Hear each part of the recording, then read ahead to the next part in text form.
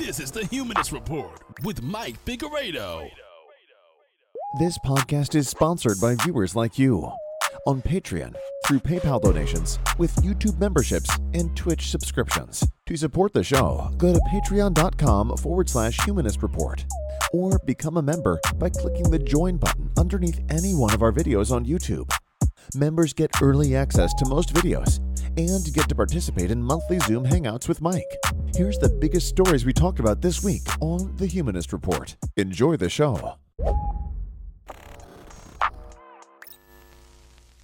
So I haven't talked about this in a while, but it's official. Elon Musk is now owned by Twitter. Now, to commemorate his reign as the emperor of Twitter, he carried a sink into Twitter HQ and he tweeted, "Let that sink in." Absolutely brilliant stuff here, folks. Now, what he's trying to do is he's trying to change Twitter to make it profitable, because currently Twitter is not profitable. And I understand that he paid a lot of money for Twitter, more than he should have probably, and he wants to make money off of this very irresponsible investment. But his ideas aren't very good so far, so he's trying to get people to pay money for a product that's already free. Right? Now, that's not inconceivable, to be clear, because YouTube has been a free service. It's free to subscribe, but YouTube introduced YouTube Premium. Now, why would people pay for YouTube Premium? Well, because if you use the service enough, it lets you bypass ads. I, for one, pay for YouTube Premium because I don't like watching ads. So it's not inconceivable that somebody would give money for a product that they already use for free. The problem is, how do you make that worthwhile when it comes to Twitter? So his, I guess, idea currently, it's not official yet, but he's proposing that you remove features from the website that already exist and you force people to pay for said features to get them back. Not necessarily something that's going to go over too well if you're not just improving the site and you're stripping features away from people. Nonetheless, one of those features was, as the Hill's headline reports here, that they may begin charging $20 for verified users per month to maintain verification status. Now, reacting to this news, legendary author Stephen King tweeted out, $20 a month to keep my blue check? Fuck that, they should pay me. If that gets instituted, I'm gone like Enron. Yeah, and I agree with him. I'm not going to leave the site if he begins charging $20 per month for verification. I just wouldn't be verified. It's just not that important to me. It doesn't make sense to pay $20 a month for internet clout. I mean, the verification badge is there supposedly, so that way if you are a public figure, then it stops others from impersonating you. They know that you're the real account holder of this thing, but it's not that important overall. I mean, $20 a month for verification status, it's a really bad idea, and I can't imagine anyone, with the exception of Elon simps, would give him $20 a month for verification. Now, Elon Musk responded to Stephen King, and he tried to negotiate with Stephen King with a little bit of a guilt trip, I guess. He said, "We need to pay the bills somehow. Twitter cannot rely entirely on advertisers. How about $8? I will explain the rationale in longer form before this is implemented. It is the only way to defeat trolls and bots. Twitter's got to make money somehow, but also, no, it's not about the money. It's to defeat the trolls and bots." That doesn't seem like the best way to do it. So it's already like he's just been the owner for like a week or so. It's already not necessarily going very well. Use of the N-word has increased by 500% because Elon Musk's fans feel emboldened. They feel as if, now this is a free speech platform and we could do things that we couldn't do before. But really nothing has changed with regard to policy. Just a bunch of racists feel emboldened now that a so-called free speech warrior is the owner of the website. So look, if he destroys Twitter, let me just say this, I don't care that much. I use Twitter and I would prefer to have Twitter because it helps me as a political commentator. It kind of aggregates all of the news for me, so I don't have to go to website after website to try to figure out what's happening and what I want to talk about. So it's nice to kind of be able to keep in touch with people that way. But in the event Twitter goes the way of the dodo, it's not the end of the world for me. In fact, I think that my mental health would improve if Twitter went away and I didn't feel compelled to use it. So, I mean, I'm not necessarily going to shed any tears if He destroys Twitter. I'll be a little bit disappointed probably, admittedly, but at the end of the day, it's not that big of a deal. This is something that isn't necessary for me as a content creator, right? When I share my Twitter videos, the conversion rate isn't that high. Like I get maybe 50 to 100 views per tweet when I share my videos. So, I mean, it's just not that important at the end of the day, to me anyways. Perhaps it's more important to independent journalists and whatnot who share their work that way, but at the end of the day, I don't care that much. Now, he did explain in a lengthier thread, it was relatively short, but he tried to explain the way that this model would function and the proposed benefits. But it somehow made less sense in the lengthier thread where he is offering clarification. He writes, Twitter's current lords and peasants system for who has or doesn't have a blue checkmark is bullshit. Power to the people. Blue for $8 a month. You will also get priority in replies, mentions, and search, which is essential to defeat spam and scam, ability to post long video and audio, and half as many ads. So first of all, whenever a billionaire invokes lords and peasants and they pretend as if they're on the side of the peasants, that already is just hilarious. But to combat the current lords and peasants system, what Elon Musk is proposing is that people pay $8 per month for Twitter, and then they'll get boosted by the algorithm and priority and replies. And the peasants are definitely going to want to pay for that, and therefore you're defeating the lords and the peasant system. It seems like you're creating a lords and the peasant system by forcing people to pay, because the peasants aren't going to be able to afford to pay. And a lot of the lords, i.e. the blue check marks, why would they pay for this? Because verification, again, is just not that important. It's just really, seeing this and seeing his rationale as he kind of like vomits this up into Twitter in this thread, it makes me think he's just not that bright. All of this talk of him being a brilliant businessman, I mean, it's all a facade. He's not that bright. These ideas are terrible. Are there ways to make Twitter profitable? I don't know, but perhaps this isn't the way that you go about it. And he's pretending as if Twitter ads are already like too much. I really don't feel bothered by the ads. I see them from time to time. They're not that common, not enough to really inhibit the overall experience. So it just feels like he doesn't have the best ideas, and maybe billionaires aren't smart, right? Now, he also adds that this is going to be a boon for creators because this will also give Twitter a revenue stream to reward content creators. So by charging content creators for verification, Twitter will now have a revenue stream to pay content creators. Pay them for what? What additional content can content creators provide that warrants $8 per month? I mean, additional tweets? Who gives a shit? I am a huge fan of Ethan Klein of H3, for example. I'm not going to pay $8 per month to see special tweets. If anything, maybe I'll pay for his YouTube membership for $5 per month so I can get access to behind-the-scenes videos. But special tweets, just not that important to me. So he's trying to make Twitter seemingly more like YouTube and Patreon, but it's just not the format for that. Like, the platform doesn't fit. It's incompatible with this format. But he's trying to find a way to make money.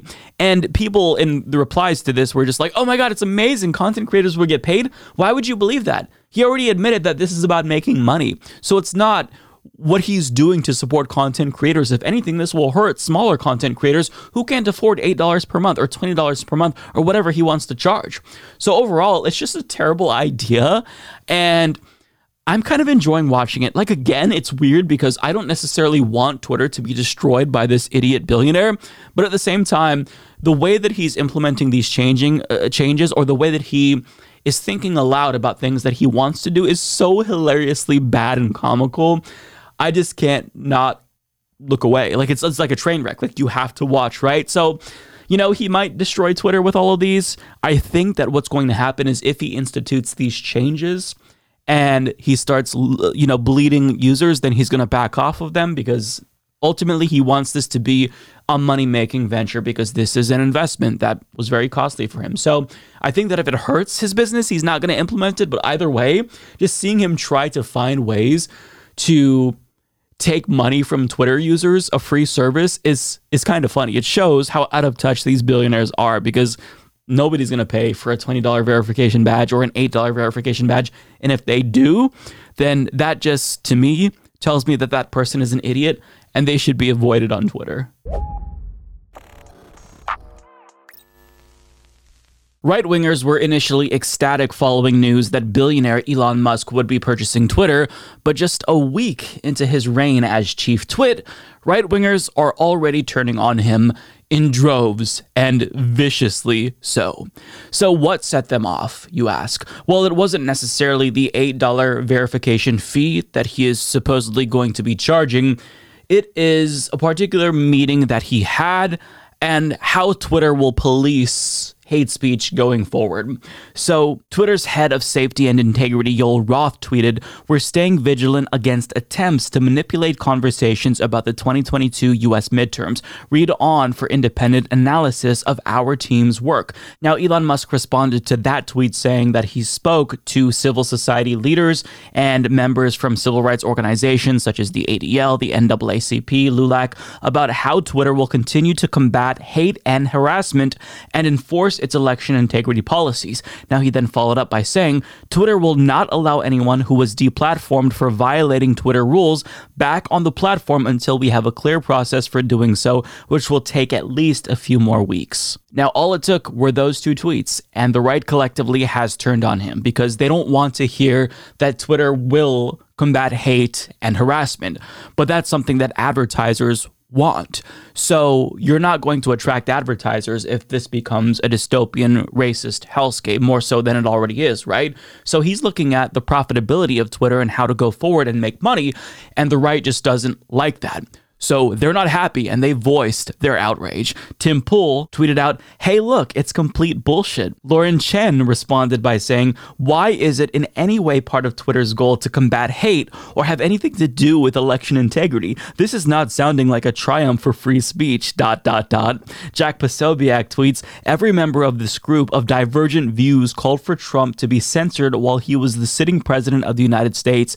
He added, "Keep your Getter, Truth Social, and Telegram accounts up and running." Tom Fitton writes, "The left that supports mass censorship of their political opponents certainly seem well represented here." Benny Johnson, who accidentally outed himself as a homosexual on Twitter, calls on Elon Musk to fire Yoel Roth, saying, "You will never restore public trust at Twitter when the guy in charge thinks 100 million Americans who support America first are, quote, literal Nazis." And even Cat Turd has turned on Elon Musk, and Elon Musk assisted Cat Turd himself. This was one of the first things that he did as chief twit. But now Cat Turd is saying, "I admit when I'm wrong, and I was 100% wrong about Elon Musk changing Twitter. The new Twitter Moderation Council is just a bunch of far-left fanatic groups who were never targeted here. No average Joes, no real conservatives, no one to represent the people actually targeted." Now, Federalist co-founder Sean Davis points out, "Not a single conservative in the entire bunch. I don't think that there are any conservative civil rights groups, so that's probably why." Now, someone responded to Sean Davis saying this, "I think he," referencing Elon, "is starting to worry about profitability and not ethics." Now, even though that last tweet was from a Twitter rando, I just had to point it out because, this idea that a billionaire is prioritizing profits over ethics, I mean, to me, that just sounds completely unlikely. I feel like billionaires, almost all of them, if not all of them, definitely prioritize ethics and people over profits. That's how they amass their wealth in the first place, by being very ethical people. So that person is definitely onto something. I'm being facetious, obviously. So as you can see, they're outraged. And that's just a small sample of the outrage and backlash to Elon Musk. Now, he did respond to the hate that he's getting from the left and the right, so he's going to respond to people on the right who don't like that he met with civil rights leaders and that Twitter will continue to combat hate and harassment. And he also is responding to people who reacted negatively to news that he would be charging people $8 per month for verification. So he says, "To all complainers, please continue complaining, but it will cost $8. Now, he also shared this sad Bojack meme of people apparently willing to pay $8 for a Starbucks Frappuccino, but not $8 for Twitter verification. And he adds, "Being attacked by both right and left simultaneously is a good sign." That last tweet sounds like cope, if you ask me, because I think that he wasn't expecting the right to turn on him so quickly. The right wants results. The right wants people who were deplatformed to be reinstated. The right wants Donald Trump back. And Elon Musk isn't delivering, and he's probably not going to fundamentally change Twitter in the realm that they want him to change it with regard to hate speech and harassment, because as he said himself, if it's a free-for-all, which it will not remain that way, or will not be that way specifically, then you're going to turn off advertisers. So he wants to make this a profitable platform. He sunk billions of dollars into this deal, so he wants to turn a profit, which is why he's trying to charge people $8, and he's, I guess, shocked and posting sad Wojak memes because people don't want to pay $8 for verification, but they'll pay $8 for a Frappuccino. Yeah, but people aren't paying for verification currently. So unless you could substantially give us a good reason to pay money to you, then people just aren't going to do it. So I love how his response is, oh, well, it's a good sign that I'm being attacked by the left and the right. For somebody like you who needs constant validation, I actually don't think that he's just secretly loving the fact that he's being attacked by the left and the right, and that he feels as if this is proof that he's doing everything right. I think that he hates this. I think that he just wants to be loved, and the fact that the right is already turning on him after they made him a hero is deeply hurting his feelings. So look, I find all of this hilarious. I admit that I definitely did not want Elon Musk to buy Twitter, and I still am not necessarily happy with him buying Twitter, but it's kind of paying off in the sense that this has been very, very entertaining. I haven't cared this much about Twitter in a very long time, and I've got to say, seeing the shit show, seeing him propose these terrible ideas to try to find some way to desperately make a profit, seeing the right wing turn on him, it may have made him buying Twitter all worthwhile in the end, because I'm loving what I'm seeing so far, and I genuinely hope that the right continues to attack him, because I love to see them eat their own, and especially after they boosted his ego so much, to have him fall from grace this quickly. Oh, it's just, you love to see it. It's so great. So yeah, I will continue to watch and report on the shit show, because this is good stuff here, folks.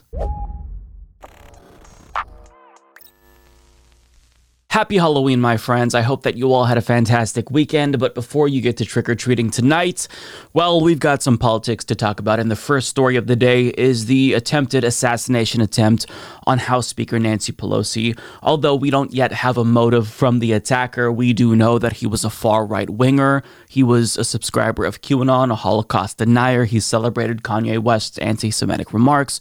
So this is an individual who was very clearly looking to harm the Speaker of the House, but the response from the right is to essentially lie about his intent and also laugh and joke about it, even though Nancy Pelosi's husband, Paul Pelosi, is currently in the ICU fighting for his life after suffering blunt force trauma to his head and body. And I'm not going to say that I'm surprised by the response from right-wingers, because they lie and conspiracy monger about everything, so why should this story be different?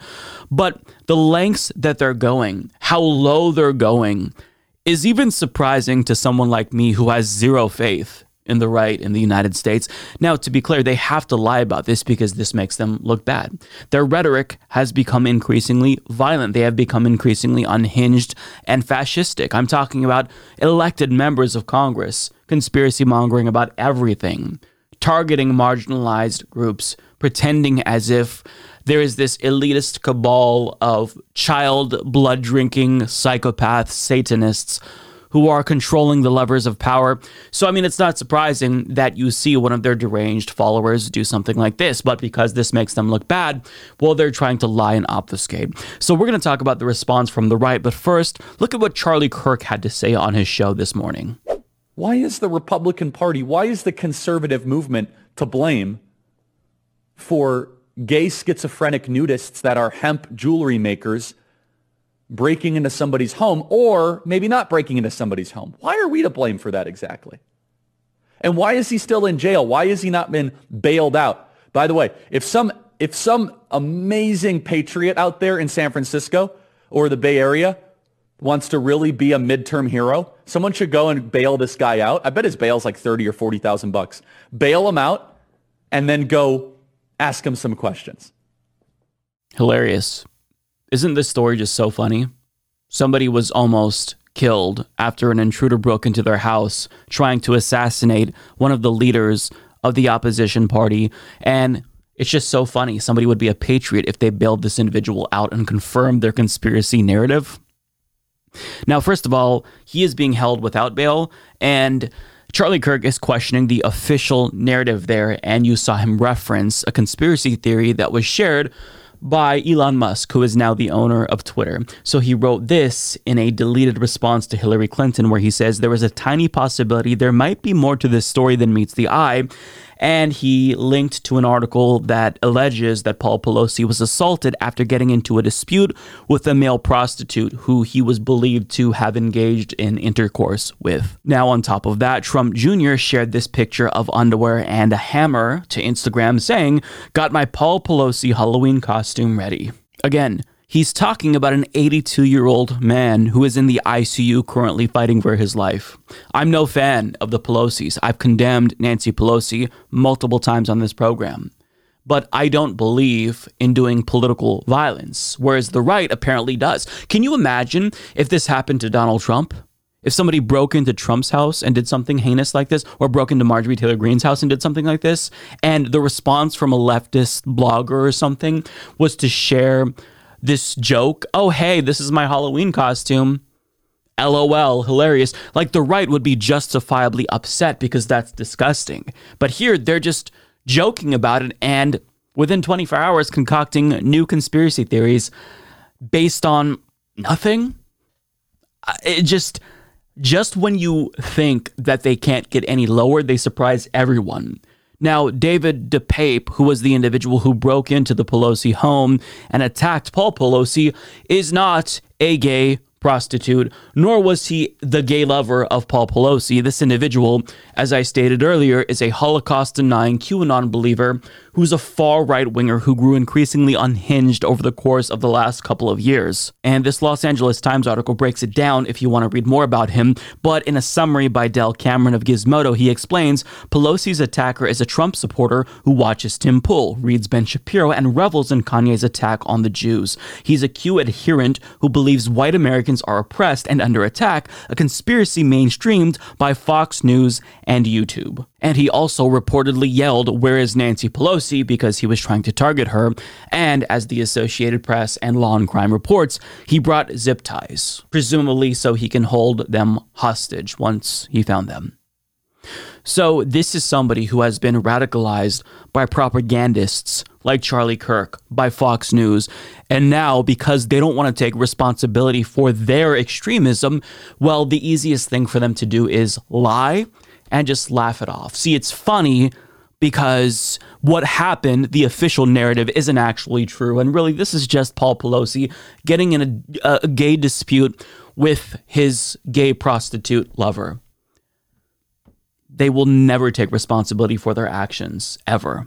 Now, as Ben Collins of NBC News reports, police say on the record that Paul Pelosi and his suspected attacker did not know each other prior to the attack. It was a break-in. This directly contradicts conspiracy theories pushed by and since deleted by Twitter owner Elon Musk. Now, the same people who are laughing about this assassination attempt of Nancy Pelosi are the same folks who were clutching their pearls over the summer when protesters were protesting outside of Supreme Court justices' homes. And do you remember when a guy turned himself in, claiming that he wanted to assassinate Brett Kavanaugh? How many conspiracy theories floated around on the left and from liberals? How many of them immediately tried to pretend as if, well, that was just a gay lover of Brett Kavanaugh. That was, somebody who was a right-winger. It was the Proud Boys. Nobody on the left or the center said that. Everybody denounced that because I think that logical people know that as insufferable as our political system is, seeing political violence and assassinations of political leaders isn't going to make things better. It's only going to further destabilize our country and hurt democracy. So everyone on the left condemned the assassination attempt or the man who turned himself in, saying that he wanted to harm Brett Kavanaugh. But yet with the right, they can't bring themselves to do the bare minimum and just say, wow, this is bad. Perhaps we should all tone down the rhetoric. They're not even both sidesing it. They're just lying and making up conspiracy theories about what happened. Now, again, The motive is not yet known, but given the details here, Occam's razor tells us that this man broke into their home after getting radicalized, and he wanted to assassinate Nancy Pelosi, who is someone who the right has vilified for years now. Now, again, regardless of what they say, this is the direct result of right-wing rhetoric. And this is the direct result of their violent rhetoric in the same way that Trump's rhetoric about the 2020 election led to the January 6th insurrection. So, I've said this once before on the show, I'll say it again. Bombastic, explosive rhetoric oftentimes has violent consequences. The right knows this. They can no longer feign ignorance and just, oopsie daisy, didn't mean to, radicalize someone to the point where they're literally trying to assassinate the opposition. But they're not even doing an oopsie daisy, saying, oh, tee-hee, did we radicalize this person? They're straight up just saying, nope, don't believe it's true. This was a gay love affair gone wrong, apparently. It's sick. It's gross, but it just goes to show you this is the response for everything. If something makes them look bad, rather than trying to grapple with the details and the facts, they just lie, because that's what the right does in the United States. Are there any honest people on the right, not like elected officials, but just Republican voters who see this and they think, man, I agree with them on policy, but perhaps the lies are a little bit too much? Of course not, because everyone is radicalized now. Because to be a Republican is to be somebody who lives in their own plane of existence, their own reality, sculpted for them by right-wing media, by Donald Trump. So they're all in this weird cult mass delusion together, and it's bringing down the country, but they just genuinely don't care. They will lie and joke about anything. But in the event this happened to them, as I stated earlier, they would be outraged, and they would be right to be outraged. But the left would never lie about something like that. We base our worldview on facts and data and statistics, and they base their worldviews on lies and conspiracy theories. And regardless of what they want to say, don't let them gaslight you. This is the result of their extremism. And unless we see facts that counter that claim, facts that counter their weird, or confirm, I should say, their weird gay prostitute narrative, then this was just an assassination attempt on Speaker Pelosi. Obfuscating and lying doesn't change that fact. And unless we have more details and a clear motive from the individual, then I think it's logical to deduce that this person got radicalized and thought that he would be a right-wing hero by killing the Speaker of the House. Period. End of story. It's that simple. So Republicans are gross, and it just goes to show you how far they've fallen. Not that they've ever really had any ethical or moral standards, but this just goes to show you that as Paul Pelosi is in the ICU, they're already joking about this and claiming that he had a dispute with a gay prostitute. They are genuinely unhinged and sick. And I don't know how we can go forward as a country with these types of people if they're willing to just brazenly lie and make things up like that.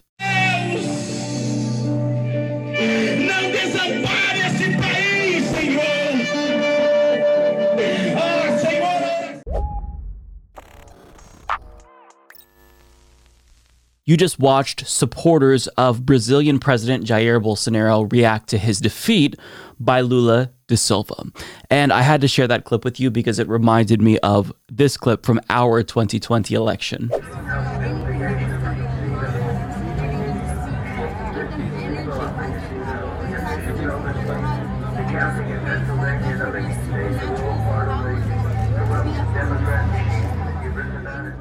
The parallels here are striking, but that's not the only similarity to our election. So much like Donald Trump, Jair Bolsonaro is reportedly coping hard.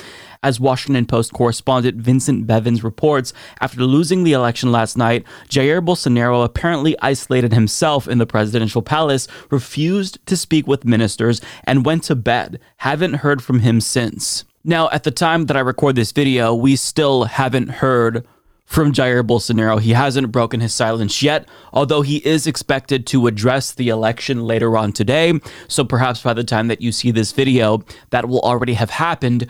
The problem is that a lot of people are expecting him to declare fraud in the same way that Trump claimed that the 2020 election was rigged, because Jair Bolsonaro has already been conspiracy mongering about the election, and foreign allies to Bolsonaro like Steve Bannon are already claiming that the election was stolen.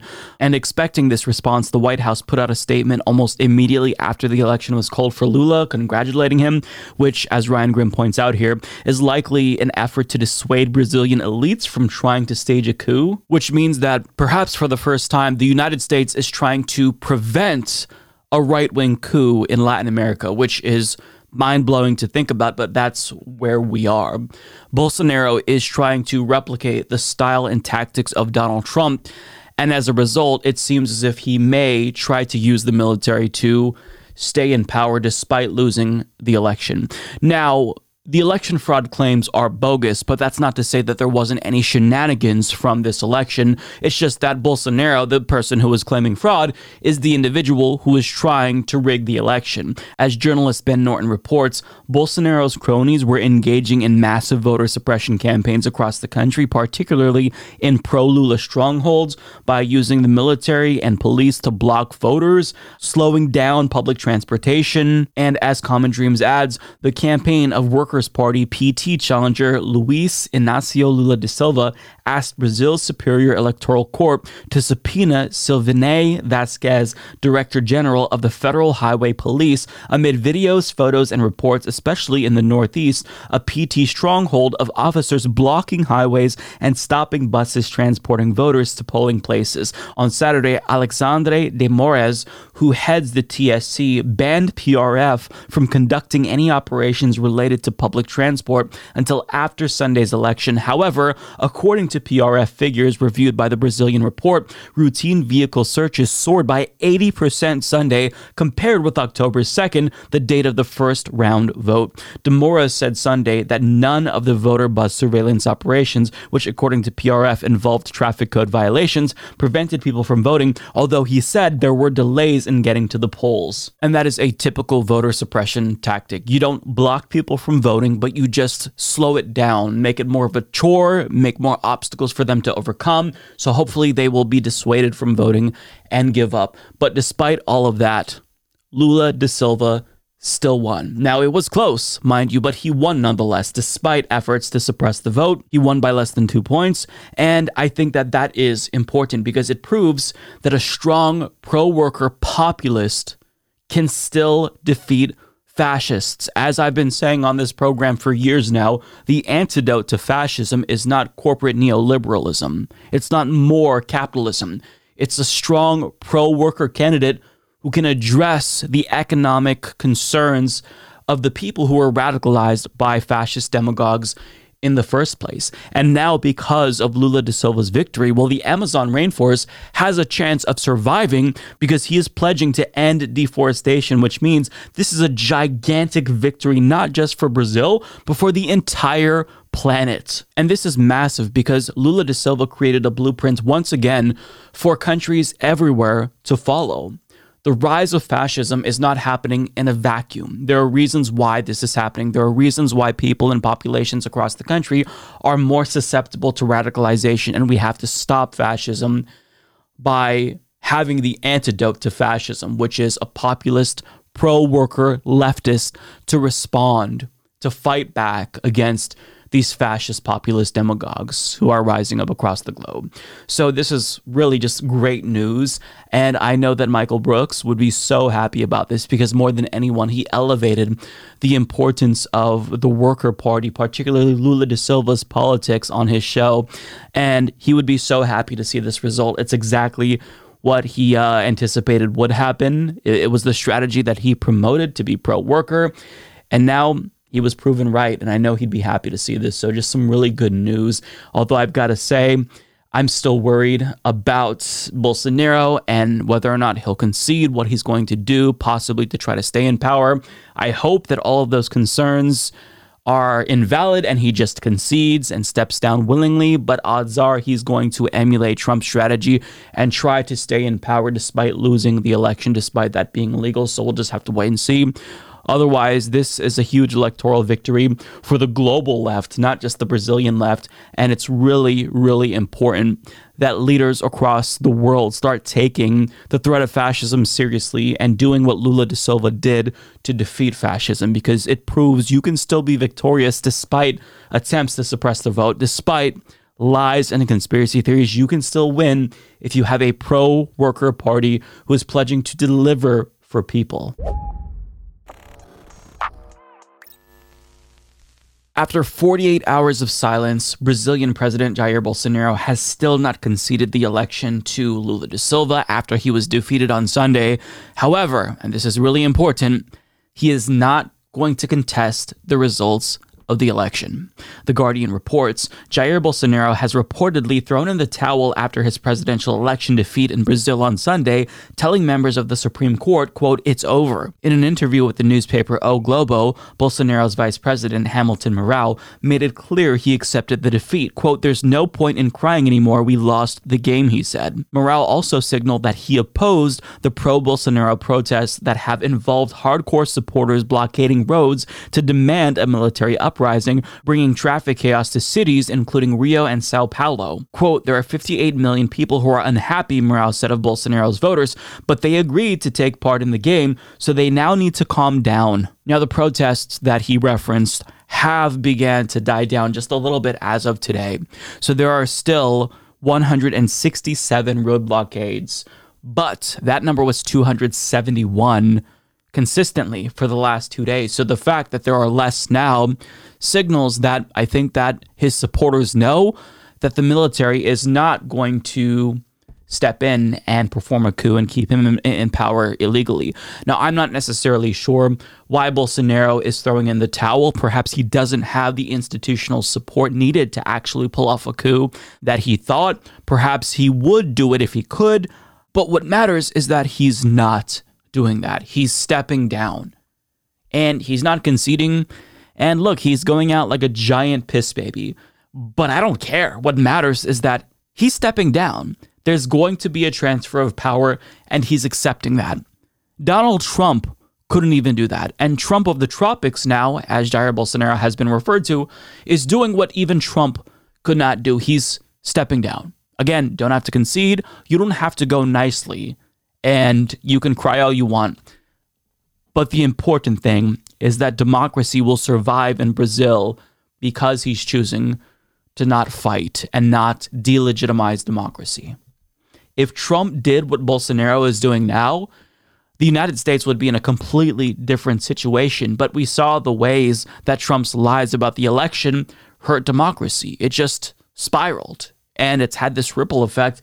And now there are hundreds of candidates literally across the country who are not only denying the 2020 election, but they're already conspiracy mongering about the 2022 elections because of Bolsonaro choosing to just go away and not fight this, not continue to spread lies about the election being stolen as he was kind of conspiracy mongering about during the election.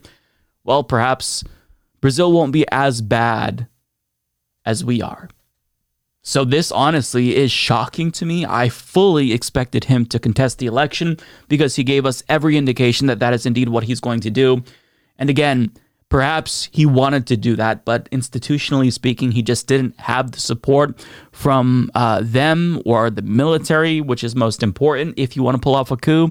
And so maybe he wanted to, maybe he would if he could. At this point, that's a distinction without a difference. As I stated, that doesn't matter. What matters is he's stepping down. And this is really huge for Brazil because as a country, they can go forward and actually try to create a democracy that functions, that is going to represent the people and not elites, not oil companies who are tearing down the Amazon rainforest.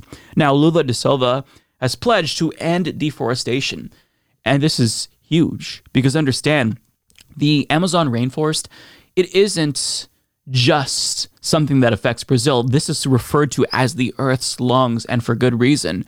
Now, at the right time, the Brazilian people made the correct choice, and it was close, but overall, they still voted for someone who's going to try to repair the country and save the planet, as opposed to someone who wants to continue to douse gasoline on the fire that is our planet. But, that's not necessarily the end of Bolsonaro's journey here. He could still remain politically active. There's still a lot of members of his party who agree with what he says, who, have this fascistic ideology, who are going to be in government in Brazil. So it's not over. Like, this isn't the end of Bolsonaro, but for now, it's the start of a new chapter, and that's really encouraging to see. So I'm very, very proud of the Brazilian people, and I wish them luck. I'm excited to watch what Lula does as president, because this is somebody who historically has been very pro-worker oriented, and it's nice to see him perhaps craft a blueprint that other leaders around the globe can follow that isn't a blueprint of just fascism and neoliberalism. It's a blueprint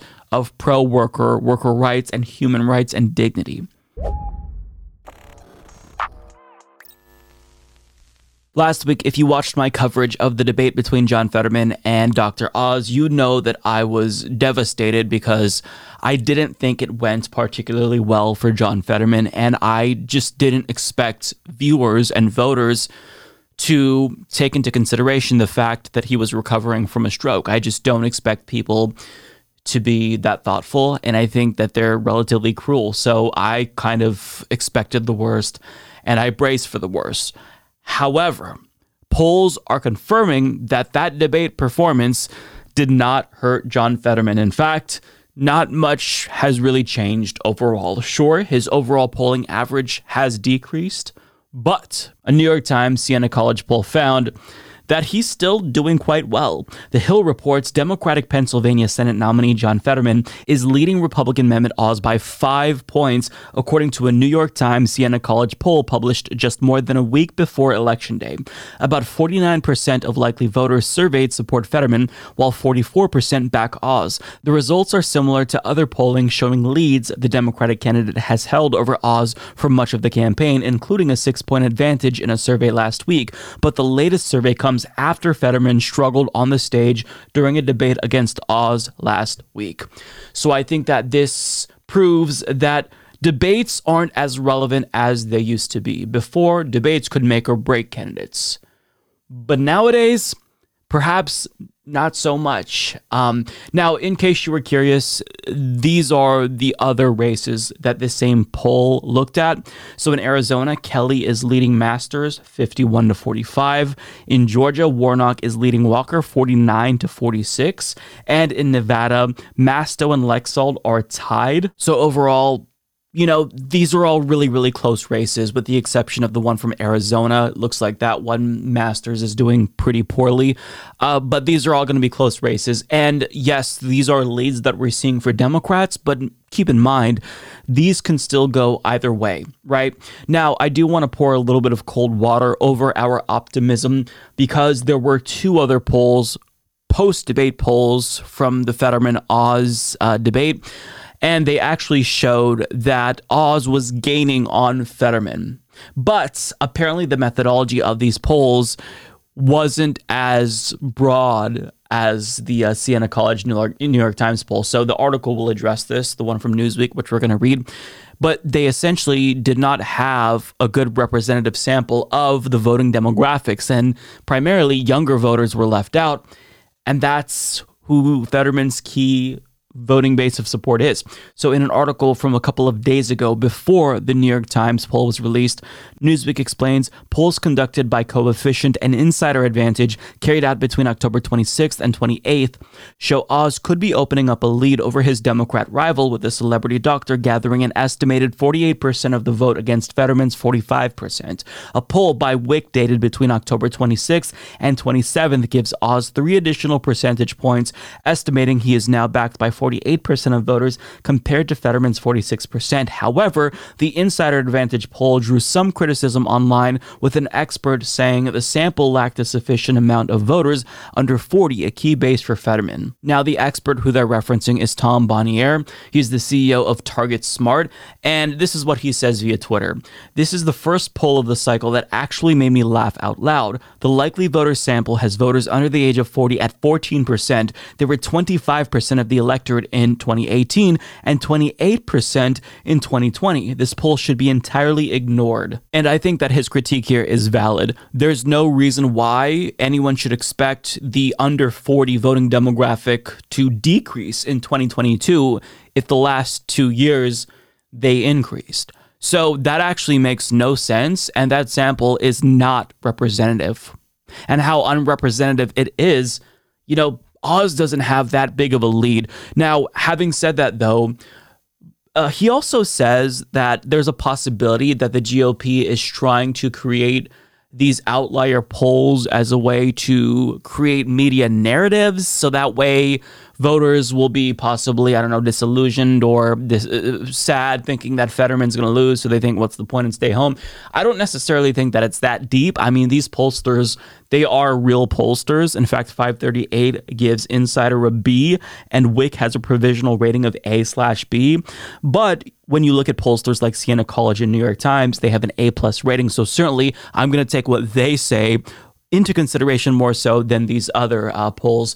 But still, those polls did cause Fetterman's average to decrease, but by and large, the most accurate poll is showing that the debate didn't really change things. Now, even if it did change things, odds are it didn't change things as much as I had anticipated.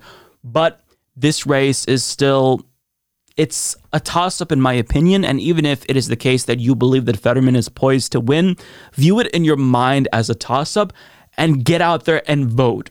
Because if you get too complacent, if you think that the situation is hopeless, then it could become a self-fulfilling prophecy. So what matters is the votes. Polls give us a little bit of a gauge as to where the electorate is at, but we know for sure, beyond a shadow of a doubt, where the electorate is when they vote. And that is the most important thing. We're so close to the election that I don't think you should base your decision on whether or not to vote on what the polls say. Ignore the polls, look at them if you're just curious, but ultimately don't use the polls to determine whether or not you vote. I feel like this goes without saying, and most of my viewers probably know this, but either way, it seems like not all hope is lost after that debate, and Fetterman is still in this race, and he's in a great spot to win. So maybe voters, after all, aren't that cruel, and they do take into consideration whether or not somebody suffered from a stroke. So that makes me feel a little bit of, I don't want to say like hopium, but it maybe changes my perspective of voters, because I have kind of viewed a lot of Americans as, I hate to say it, easily duped by right-wing propaganda. So if they make it seem as if, Fetterman is just completely far gone and this is a cognitive issue and he's not fit to serve, perhaps they would buy that, but apparently not, which I think is cause for celebration. So either way, Fetterman's not out. If you live in Pennsylvania, vote for Fetterman. The Hill published an interesting story about insiders within the Republican Party, not necessarily Trump insiders per se, but GOP strategists and operatives who are absolutely expecting Donald Trump to be indicted, and they're expecting that indictment to come very soon after the election. The Hill reports Republican aides and strategists privately expect Attorney General Merrick Garland to pursue an indictment of former President Trump within 60 to 90 days after Election Day, predicting the window for prosecuting Trump will close once the 2024 presidential campaign gains momentum. Republican aides on Capitol Hill and veteran party strategists emphasize that they don't have any inside information on what Garland might do, but they say the Attorney General is under heavy pressure from Democrats to act, and the deadline for pursuing an indictment is fast approaching. Now, for the most part, I agree with them that if an indictment is going to come, it needs to come soon, because Trump is about to announce his presidential campaign. However, I'm not necessarily as certain as they are that an indictment is a foregone conclusion. I genuinely don't know. I'm at like 50-50. I can't tell you whether or not he will be indicted. Should he be indicted? Yes, he should be in prison for the rest of his life. But will that lead to an indictment? I genuinely don't know, and I'm not going to try to make a prediction. However, they're fairly confident, without any insider knowledge, mind you, that this indictment is coming.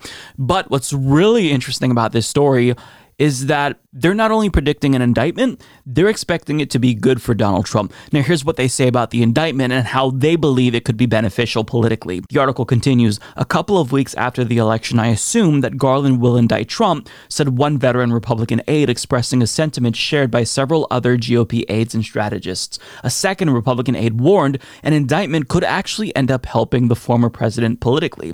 People have been talking about splintering support and dampening enthusiasm among Republican voters for him. An indictment could actually galvanize and reunify Republicans around him, the aide said, predicting the Republican backlash to an indictment would be stronger if Garland brings an indictment later in the 2024 election cycle.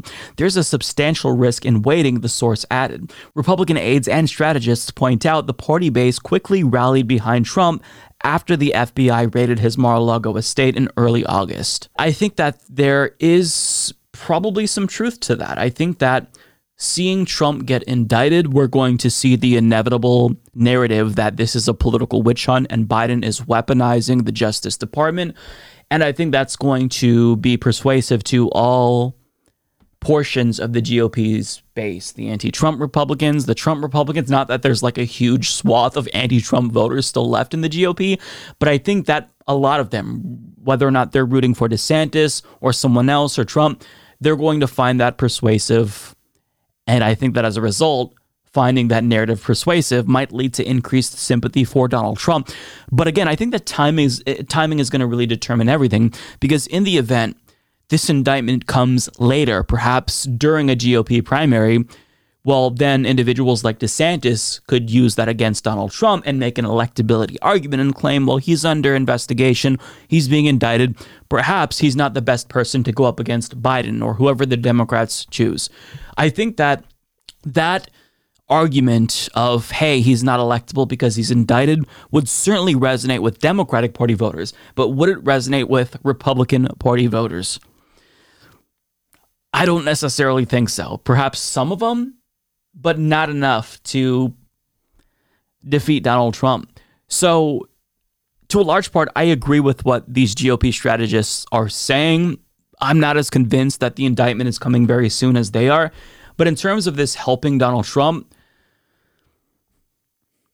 it's very, very possible. And they have an interesting argument. Because, again, we're talking about a group of voters who are completely brainwashed by right-wing media and propaganda. So they will believe anything. So is it that out of the question to think that they'd believe this, that Trump is the target of a witch hunt? No, I think it's very likely that they believe that narrative and they fall for it hook, line, and sinker. So whether or not this helps Trump, though, I don't think that should weigh on whether or not he is indicted, even if it benefits him politically. I mean, there's massive evidence showing that he committed a plethora of crimes. So this decision as to whether or not he should be indicted shouldn't be a political decision. It should be a legal decision. And so I don't want Merrick Garland to think, well, this might help him, so I'm not going to indict him. You just have to follow the evidence and then make a decision based on that. Whether or not this benefits him politically is a different story entirely. I think it could actually help him. But either way, I think that everyone can agree that this is going to be a shit show. If he does get indicted, then there's going to be a meltdown and lots of conspiracies from the right. If he doesn't get indicted, then those of us who want him to be indicted because he should be indicted, well, we just have further evidence that the system is broken and it doesn't work. And elites can commit crimes with impunity and they're never held accountable. So either way, it's going to get ugly, and the 2024 election is going to be a train wreck. I just honestly am not ready for it. It's going to be a disaster. You know, putting aside the indictment stuff, there's going to be claims of election fraud, regardless if Trump wins the election or not. It's going to be ugly and nasty, and I'm just dreading it. I'm dreading the 2022 election, which is like a couple of weeks away, because we already know there's going to be a bunch of mini Stop the Steal shit shows happening across the country. So I'm not mentally prepared for what the right is going to do to our democracy. But either way, it's happening, and we all better buckle up because it's going to get ugly fast. So whether or not Trump is indicted, again, I don't know. But I think that there's probably some truth to what these strategists are saying about the GOP base kind of uniting around Donald Trump if they view him as a sympathetic figure who's the target of a political witch hunt. I think that's probably going to be what happens ultimately, if I'm being honest. So, yeah. Kaylee, I don't think these kids need cats. I think they need discipline. I think they need a slap in the face. You just got a small taste of one of the most unhinged segments on Fox News that I've ever seen. And listen, folks, I've talked about Fox News a lot on this channel. It takes a lot to get me to be genuinely surprised by the things that they say. But in this particular Fox News Outnumbered Show segment, the way that they get irrationally triggered by the mention of college students is just astounding to me. So this is what they were reacting to. It's a headline from Fox News about a study which reads, "Cats at college? Highly emotional students may benefit from felines on campus. Study." They add, "Interventions with cats on campus may help stressed students. Study finds." So the study essentially finds that cats and petting cats can be soothing for stressed out students during stressful times. For example, midterms, final exams. But Fox News is not okay with that. And they're going to make it very clear, based on generalizations, made up things, and just stupidity, that if you need a cat to get through college, well, you should just drop out. Also, you're a beta. Now, the host is going to open this segment by using one of the most condescending, patronizing tones I've ever heard from a human being. And I've got to say, this is one of the most insufferable hosts I've ever seen on Fox News. So it's 4 minutes. I'm going to play it all, and then I have a lot to say when we come back. Enjoy. College students have it so rough these days, from climate anxiety to just the idea of a conservative speaker on campus. It is all so stressful. Well, now, thankfully, a new study has found that interventions with cats on campuses may help these stressed out students. I guess the taxpayers picking up their student loan tab wasn't enough, Julie. I love cats. I just want to say that. And they are comforting. But, I mean, quite frankly, if you're in college and you need a cat, but yet you have the anxiety level of a protester where you're out there protesting about everything on campus, then I don't know if you really need a cat. I'm not really sure. But this is just another example of how we are raising snowflakes. Because, I mean, if you honestly can't make it in college, then just drop out.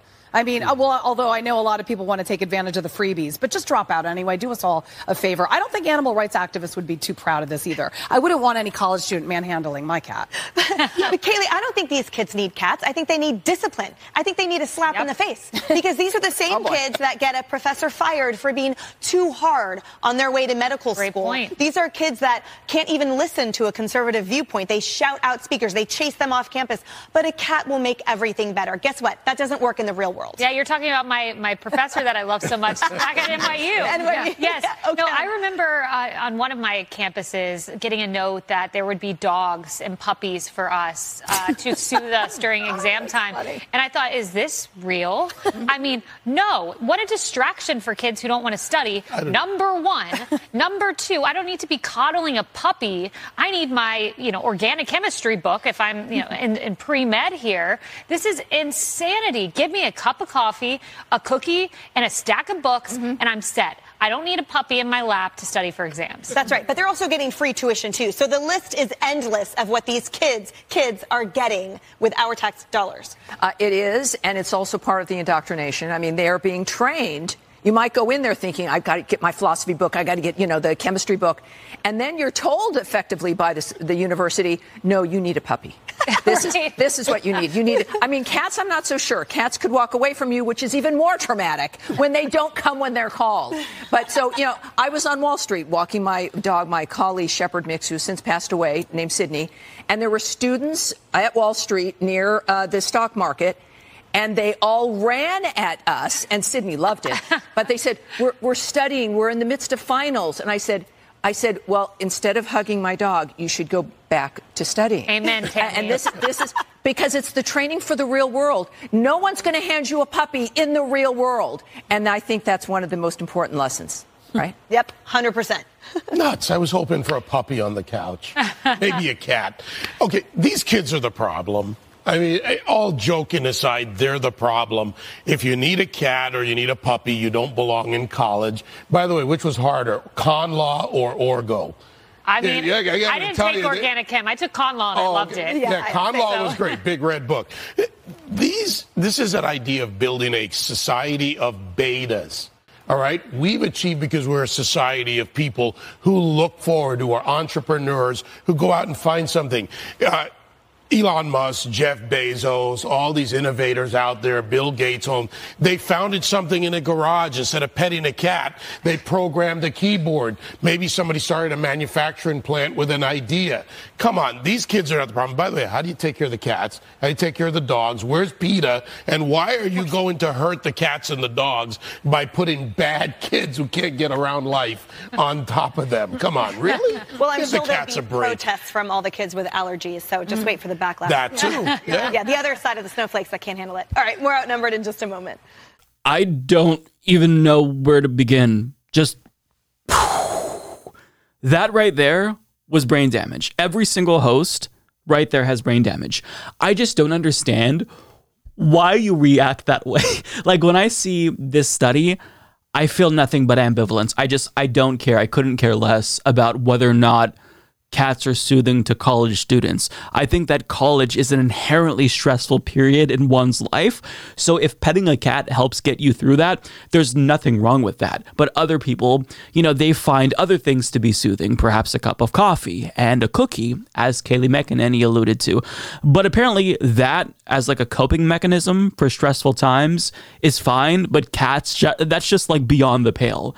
I don't get it. I genuinely don't understand it. College is a stressful time as much as they want to downplay that. And I'd argue that if you're not stressed out by college, then you're not taking it serious. But they claim that if you are stressed out by college and you need a cat to help you through stressful times as, a form of coping and soothing, then that just means you should, I guess, drop out. This is just wild to me. So the man at the end there said that they're betas. And he implied that this is going to lead to students not wanting to become entrepreneurs because they'll be so caught up by cats and so enamored by cats, and they'll pet cats so much that they'll do that in lieu of having like careers. So you see, Bill Gates and Elon Musk, they're successful currently because they didn't pet cats ever. Because the sight of one cat and just petting one cat, it's going to hypnotize you and then you're done. You're just going to want to do that for the rest of your life. Folks, these are adults. These are actual grown-ups having this conversation. This is one of the dumbest conversations I've ever heard. Also, the guy said, "Where's PETA? And why are you going to hurt the cats and the dogs by putting them with bad kids?" Okay, so he starts his argument. This is so fucking stupid. He starts his argument by saying, well, they're so enamored by the cats because they love them so much that they're never going to do anything else with their lives. And then he says, oh, now they want to hurt the cats. Bitch, nobody's talking about hurting the fucking cats. Like it's all about petting cats because they like cats, because the cats help them to relieve stress. They're jumping to so many fucking conclusions. It's insane to me. Now, going back to the beginning of that clip, this condescending asshole starts by saying college students have it so rough these days, from climate anxiety to just the idea that conservatives speak on campus. Okay, if you're not actually anxious about the climate, then I'd argue that you are a stupid person, because you can see around you the way that the weather patterns have gotten more extreme, how ice caps are melting. So that is stressful. That is an added layer of stress that younger generations have to deal with that older generations did not have to deal with. Sure, there were environmental issues when older generations went to college, but now we're reaching what appears to be the end point of humanity, because late-stage capitalism has led to the commodification of our environment, and we are allowing private corporations to destroy the planet all so they can make short-term profits. I think that if that doesn't stress you out, then I'd imagine that you're the real psychopath in this instance. But they think that if you're stressed out during college, which is perfectly normal, you're like unworthy or something. It's so bizarre to me. So bizarre to me. At my college, they did have dogs in one of the midterms for like soothing. You could pet the dogs. I didn't attend it because it was happening like after I had classes and I didn't want to go back to campus for that. But college is stressful. Look, I was very stressed out as a college student. I had to work full time. I worked 2 different jobs. And I, not to toot my own horn, graduated with honors. But I was stressed out. Does that inherently mean that I was a bad student? No, because college is stressful. And even if you weren't going to college around that time in your life, early 20s, after graduating high school, it's still a very stressful time in your life when you transition from adolescence to adulthood. So it's just normal to be stressed out, but they make these kids seem as if they're invalid or defective if they're stressed out from college. I mean, were you all not stressed out in college? It just doesn't make sense to me. Also, they just made a bunch of things up. Oh, the taxpayers are picking up the student loan tabs, and that wasn't enough. Also, tuition is free. Hey, did you all hear that tuition is free? The dumbass dingbat Fox News host claimed that tuition is free, but I didn't get the memo, did you? Now, what she's referring to is student debt cancellation. I don't know if that host had a problem paying for PPP loans and those that were forgiven, but college students got a fraction of their student debt forgiven. I think that canceling $10,000 to $20,000 worth of student debt for younger generations and anyone who's affected by student debt is the bare minimum that the government can do for people. Because previous generations, boomers, they were able to put themselves through school by working at Taco Bell, and they weren't burdened by debt. They were able to support themselves and a family. But nowadays, you can work multiple jobs and try to do everything in your power to be responsible and still graduate with debt. But if you don't put yourself through college and acquire said debt, well, it's going to be more difficult for you in your future to find a good paying job. So it's almost a requirement to have a college degree to get a good paying job, because that is the equivalent of a high school diploma in 2022 America. But they make it seem as if like people are just going to college because it's free, so why not? And there's all this cool free stuff in college. Lady, have you ever been to college? Now, this same lady, who I think is the dumbest person on the panel, she said that I don't think that these students need a cat. I think they need discipline. I think they need a slap in the face, because they're the same students who get their professor fired for being too hard on their way to medical school. I mean, you just made that up. First of all, do you have any evidence that the students in this particular study are the exact same students that got their medical professors fired if the professor was too hard? I mean, I know that that's not what she's saying, so I'm being facetious here, but she's literally just making that up. Do you understand? She literally said, I think they need a slap in the face. I mean, why do you hate college students so much? It genuinely doesn't make sense. I don't think that I hate Fox News hosts as much as these Fox News hosts hate college students, because I just can't muster up the shit to give about these fuckers. But the way that they're just apoplectic at the mention of college students is genuinely bizarre to me.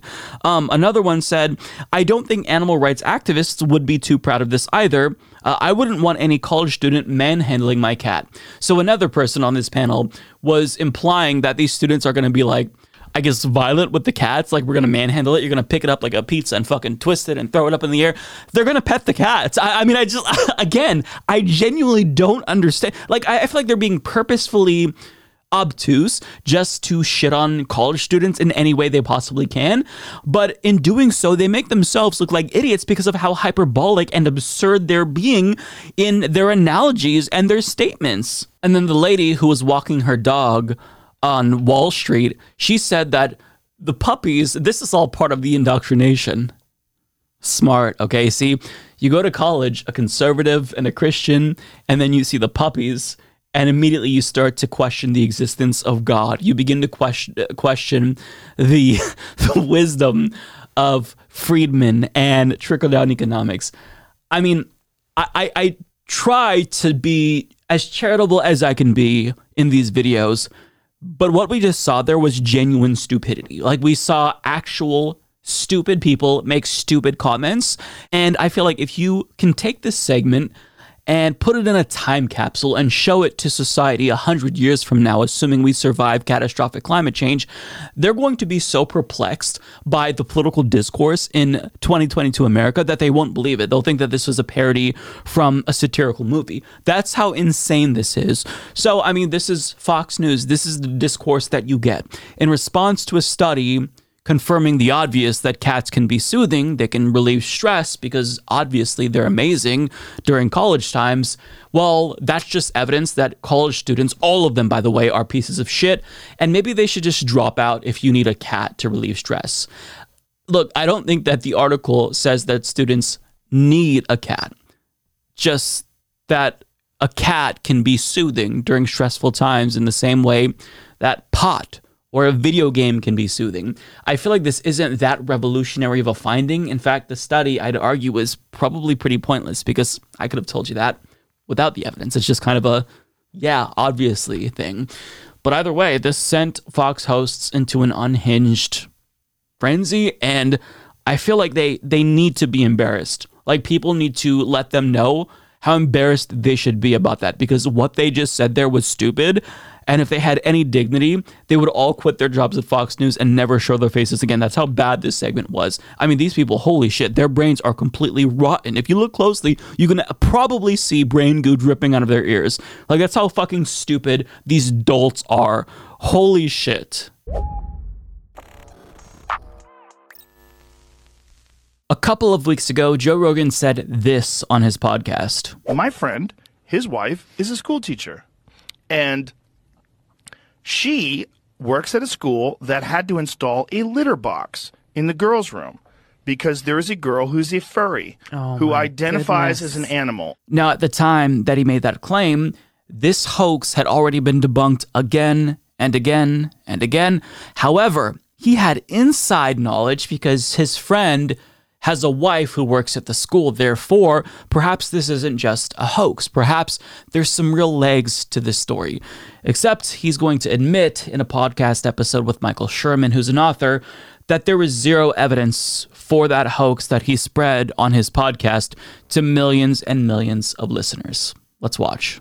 Right? Or the kitty litter boxes in schools from last week. You know, that got spread around as a meme because it kind of fit the conservative view of, you know, liberals and their confusion about gender and sex and But the kitty litter boxes is a weird one. It is weird. It's it's more like an urban legend. I fed into that, and I should probably clarify that a little bit. I have a friend, and my friend's wife is a school teacher, and she told him that there was discussions in the school that a mother wanted to put a litter box in one of the bathrooms.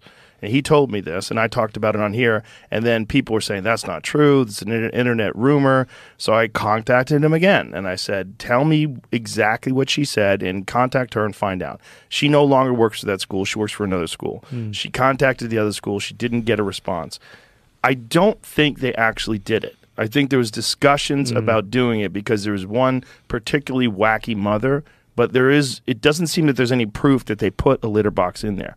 The reason why I was interested in it and willing to entertain it was there was about 10 years or so ago, we went to, there was a UFC in Pittsburgh. And when we went there, as we landed, we were driving from the airport to the hotel, we see all these people with mascot outfits on. We're like, what is going on? And we talked to this guy, and he said, there's a furry convention in town. Oh, right. And I said, wow, this is crazy. So they all decided to get together. So they were at bars and on the streets, and it was like a get-together. They used to do it in San Diego, but at the time, San Diego was a little bit more conservative, and they were having a hard time doing it, so they moved it to Pittsburgh. And this was the year they moved it to Pittsburgh. This is according to him. So we check into the hotel. The hotel, the guy who was working the front desk was saying how crazy it was. That these folks were asking for their food to be delivered in bowls on the ground so they could eat it like animals. And I'm like, that is crazy. And then he said they asked for a litter box in the lobby. Now, they didn't put a litter box into the lobby, but someone, according to this man, asked him for a litter box. I'm like, that is crazy. So I went and did a deep dive online. I went to forums where furries go because I was trying to find, like, is this a thing? Do they like to use litter boxes? Out of all of my searching, I could only find one poster, one guy who said he had used a litter box. So this one person who was saying that he thought it was kinky and he liked to use it, he, they, it, them, whatever, like to use a litter box. So that was all I could find. So is that something that people do, or is it something that people talk about doing because it's fun? I don't know. But one of the things that I found about these furries is like it's sexual in some sort of weird way. They like to get together and have sex with their furry outfits on, and they don't want people to know who they are or what they want to keep the outfits on. So it's a cosplay kind of thing. Yeah, it's like a cosplay kink thing that some people engage in. Like, how that got connected to gender, I do not understand. It got connected to gender by right-wing propagandists who want to fearmonger about the existence of trans people. Because if you think that being trans is bad and that it's going to lead to people identifying as kooky things like an attack helicopter, as the joke goes, well, then it also logically follows that this craziness will lead to other craziness, and soon students who identify as cats will have litter boxes in classrooms as these woke schools try to accommodate them. I mean, it's the same fear-mongering and hysteria that we saw over gay marriage. Oh, well, what's next? If a man can marry a man, can I marry a dog? Can somebody marry a toaster? We're seeing the same thing. Well, if I can identify as a woman when I'm a man, can I identify as an Apache attack helicopter or a cat? I mean, it's crazy that we're seeing the same line of argumentation against trans people as we just saw against gay people, even right down to the ex-gays. Remember that? Where, oh, well, see, it's a choice and gay people shouldn't have rights because ex-gays prove that it's a choice. And we even have detransitioners, which I guess disproves the legitimacy of gender dysphoria and the existence of trans people. It's the same line of logic, and the rubes are falling for it again. It's so frustrating to me. So I'm glad that he admitted there that this story was bullshit. I just wish that he would have done what he did after he spread it first, right? So he called up his friend, perhaps after he got pushback, to have his wife verify she heard nothing back. And he essentially fact-checked this story. Why didn't you do that before you spread this hoax to millions of your listeners, Joe Rogan? And furthermore, if Michael Sherman hadn't brought that up, would Joe Rogan have even admitted that that was wrong? I mean, does he even feel guilty or responsible about the things that he says? I mean, on my program, if I make a small error, I feel like I have to correct it immediately. If I catch it during editing, I re-record. If I say something incorrect, I'll pin a comment to the top of my video, just making sure that people know I'm trying to be as accurate as possible. But Joe Rogan, he seemingly just doesn't care because he doesn't learn. That's the problem. If he made a mistake, then that's fine. We're all humans. We all make mistakes. But we learn from those mistakes, and he just doesn't learn. He continues to follow for these dumbass stories again and again and again. And what he says, it reverberates around the country. He's not just bullshitting with his friends anymore, as much as that's what he wants his podcast formula to be. He is speaking to millions of people. So when you come up with this bullshit theory about students shitting in litter boxes in schools, you have to fact check it before you say it, especially if something like that on its face is pretty stupid. I feel like you have to be dumb to not hear that story and immediately think, that's a little bit weird. Sounds a little bit sus. Like, if you don't even have a little bit of skepticism in you, your bullshit detector is broken, my friends. It's broken. And he speculates that his friend's wife could have heard about this through just one wacky mother who wanted a litter box in the school for her furry identified kid. But that wacky mother, I'm guessing, is the original mother who spread this conspiracy theory in the first place because she heard that they were putting litter boxes in bathrooms to accommodate furry identified students. So it's just really frustrating that this has been a hoax that has spread again and again and again. And after months, there hasn't been a single shred of evidence produced by anyone who continues to propagate this hoax. And this isn't just one of those goofy stories where people are bringing it up and, the result is they laugh about this. This is something that Republicans are basing their campaigns off of. They're campaigning on this, and they're trying to throw trans people under the bus, showing to everyone, see, this is what happens when you accept trans people. For example, look at how Republican Senate candidate Don Bolduc responded when a reporter confronted him about this lie that he's been spreading as well. As you're going to see, he refuses to back down despite not having any evidence. I made it a recent event about children using litter boxes in schools. There's Well, that's not what I said. Okay, well then tell me what you said. I heard the audio. So what? Yeah. So what I was talking about is all the craziness going on in our schools, and this is just one of them. And I had a parent and a student in that audience who came up to me and told me all about it. I've had that all across the state. So I'm only articulating what I heard from Granite Staters, parents and children. Craziness is going on in our schools. Senator Hassan is responsible for it. She's doubled down on all the bad education policies out there.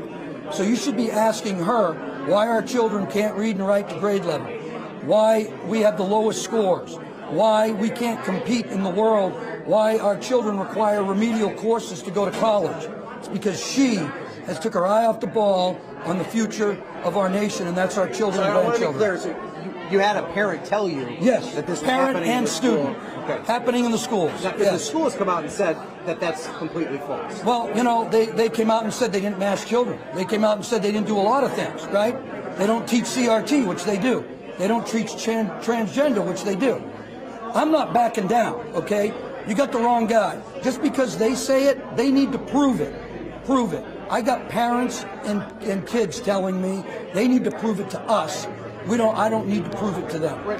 Okay, that's not how that works. You're asking the school to prove a negative when the burden of proof is on you. You're the one who's making the claim. You're the individual who has to supply us with evidence to prove the claim that you're making. But the evidence that he has is that somebody said that they heard that this was happening. So he heard it from somebody who heard it from somewhere else. How many of you want to guess that the person he's referring to heard this from Joe Rogan? I mean, he has the biggest platform, so it's not unreasonable to think that Joe Rogan is where they got this information from. Although, to be fair to Joe Rogan, this myth has been circulating now for almost a year, and it's come from a plethora of politicians as well, high-profile figures like Marjorie Taylor Greene. So maybe not Joe Rogan, but I think that he just amplified this to a level that it hadn't been amplified before. Now, what's interesting is that Don Bolduc there, he was endorsed by Tulsi Gabbard, who was on Joe Rogan's podcast when he originally made this hoax claim. So all these people, they shit in the same circles. They shit in the same litter boxes, if you will. And it's just frustrating that a myth so idiotic has so much steam. Something this unbelievable has got to at least get your bullshit detector up a little bit if you have any common sense. But in America, people just accept information at face value and they don't question it. They don't even try to think about it logically. They just assume that it's correct because they heard it from someone who heard it from someone who heard it from someone who heard it from someone else. I mean, Jesus Christ, we can't actually have a functioning society if people are this gullible, if people will believe anything without a shred of evidence. Do you not think that the students would be spreading pictures of litter boxes if their peers were shitting in them in bathrooms?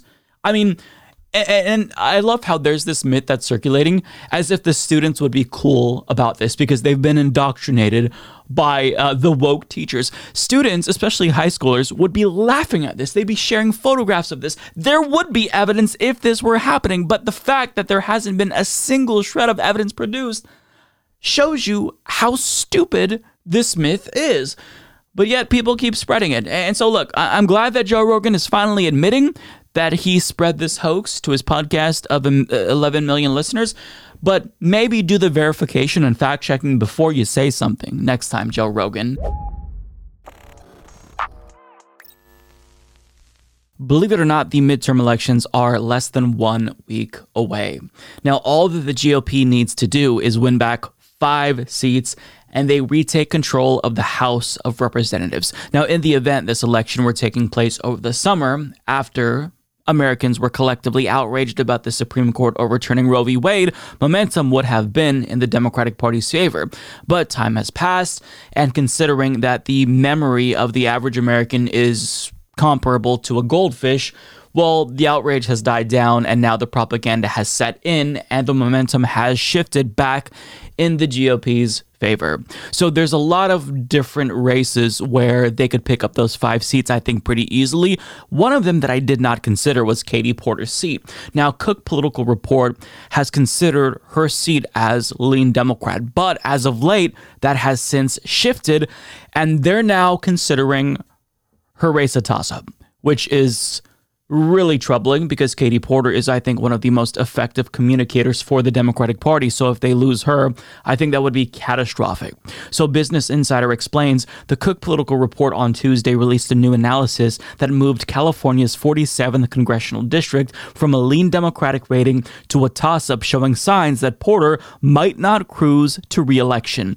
Porter currently represents the 45th congressional district in a longtime Republican stronghold that she flipped blue in 2018. The area was redistricted after the 2020 cycle to the 47th congressional district, which covers a large swath of Orange County, an affluent area that includes Irvine, where Porter resides, along with the coastal cities of Huntington Beach, Laguna Beach, and Newport Beach. So what she already managed to accomplish back in 2018 when she flipped that seat was very, very impressive. But the district has changed a little bit because of redistricting, and now they're calling this a toss-up, not necessarily because she's losing, but because the popular vote margin that they predicted for her has decreased. So it went from about 54%, this is an estimate, down to 52.7%. So she's very close with her Republican opponent, Scott Baugh.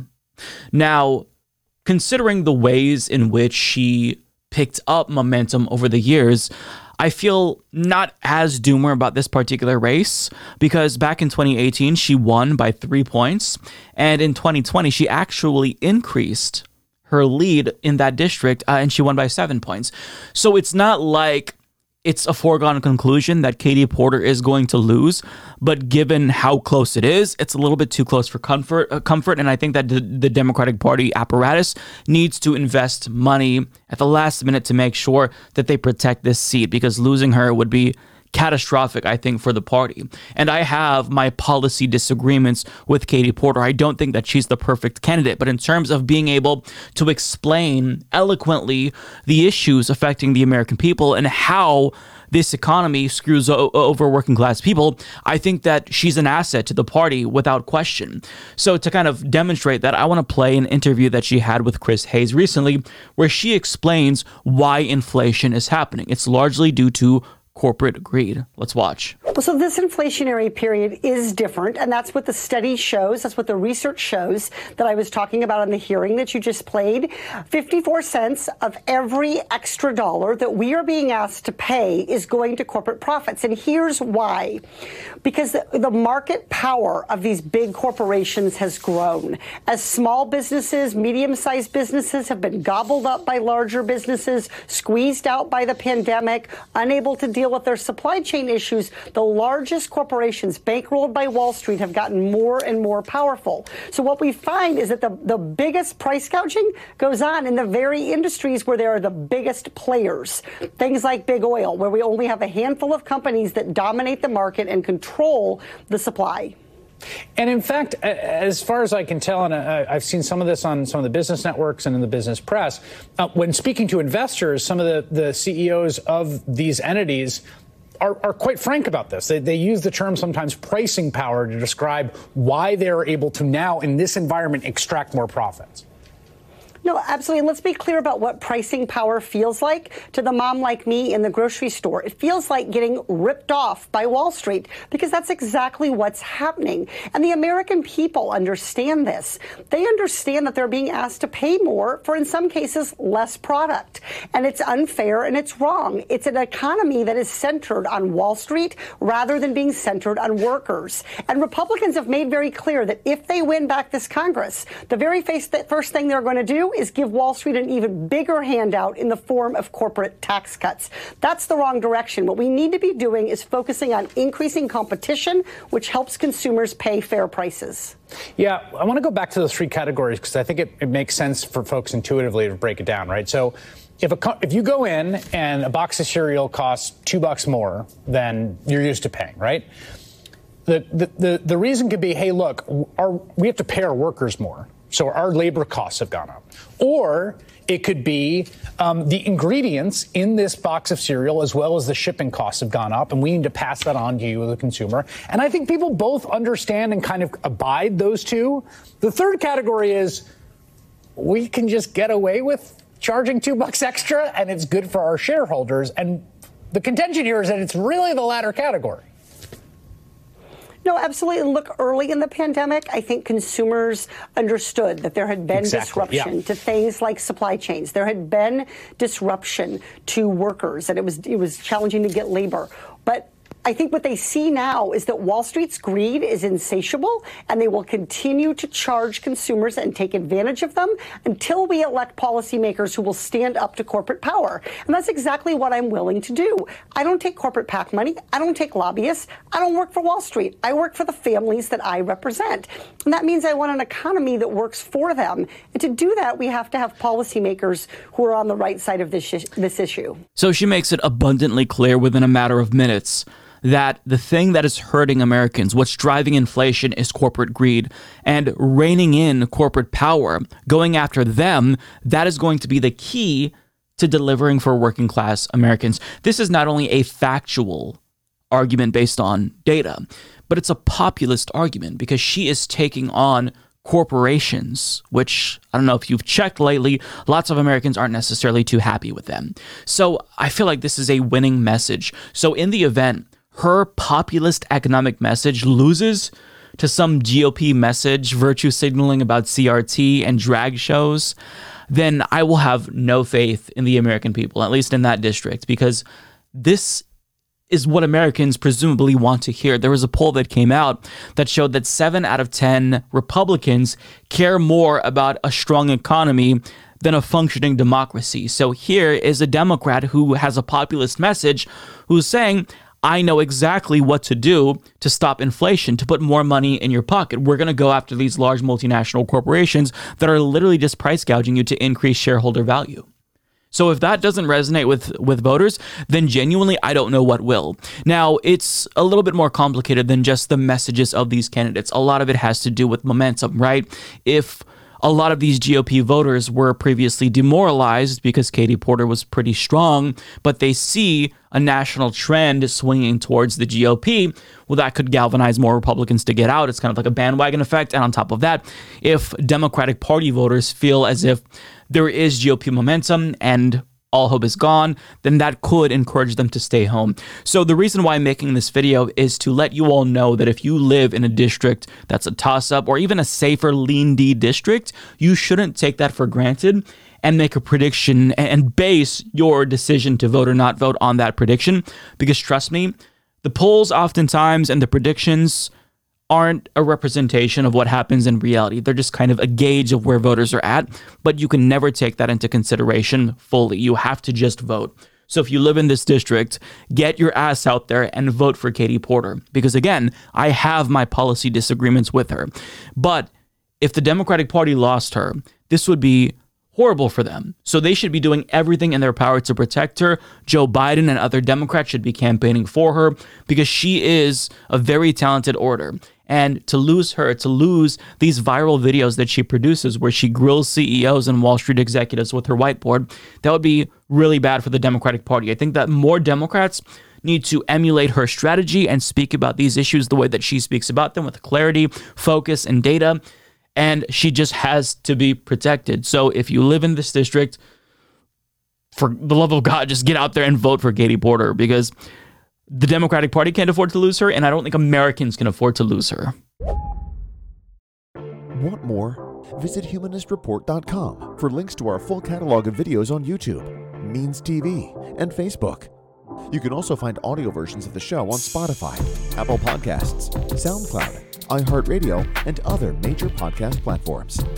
And before you go, consider supporting the show on Patreon or through YouTube memberships. You'll get early access to most videos, invites to monthly live chats with Mike, and you'll be thanked by name at the start of the next episode. There are other ways to support the show. You can like, subscribe, turn on notifications, and share our content on social media. Thank you for watching.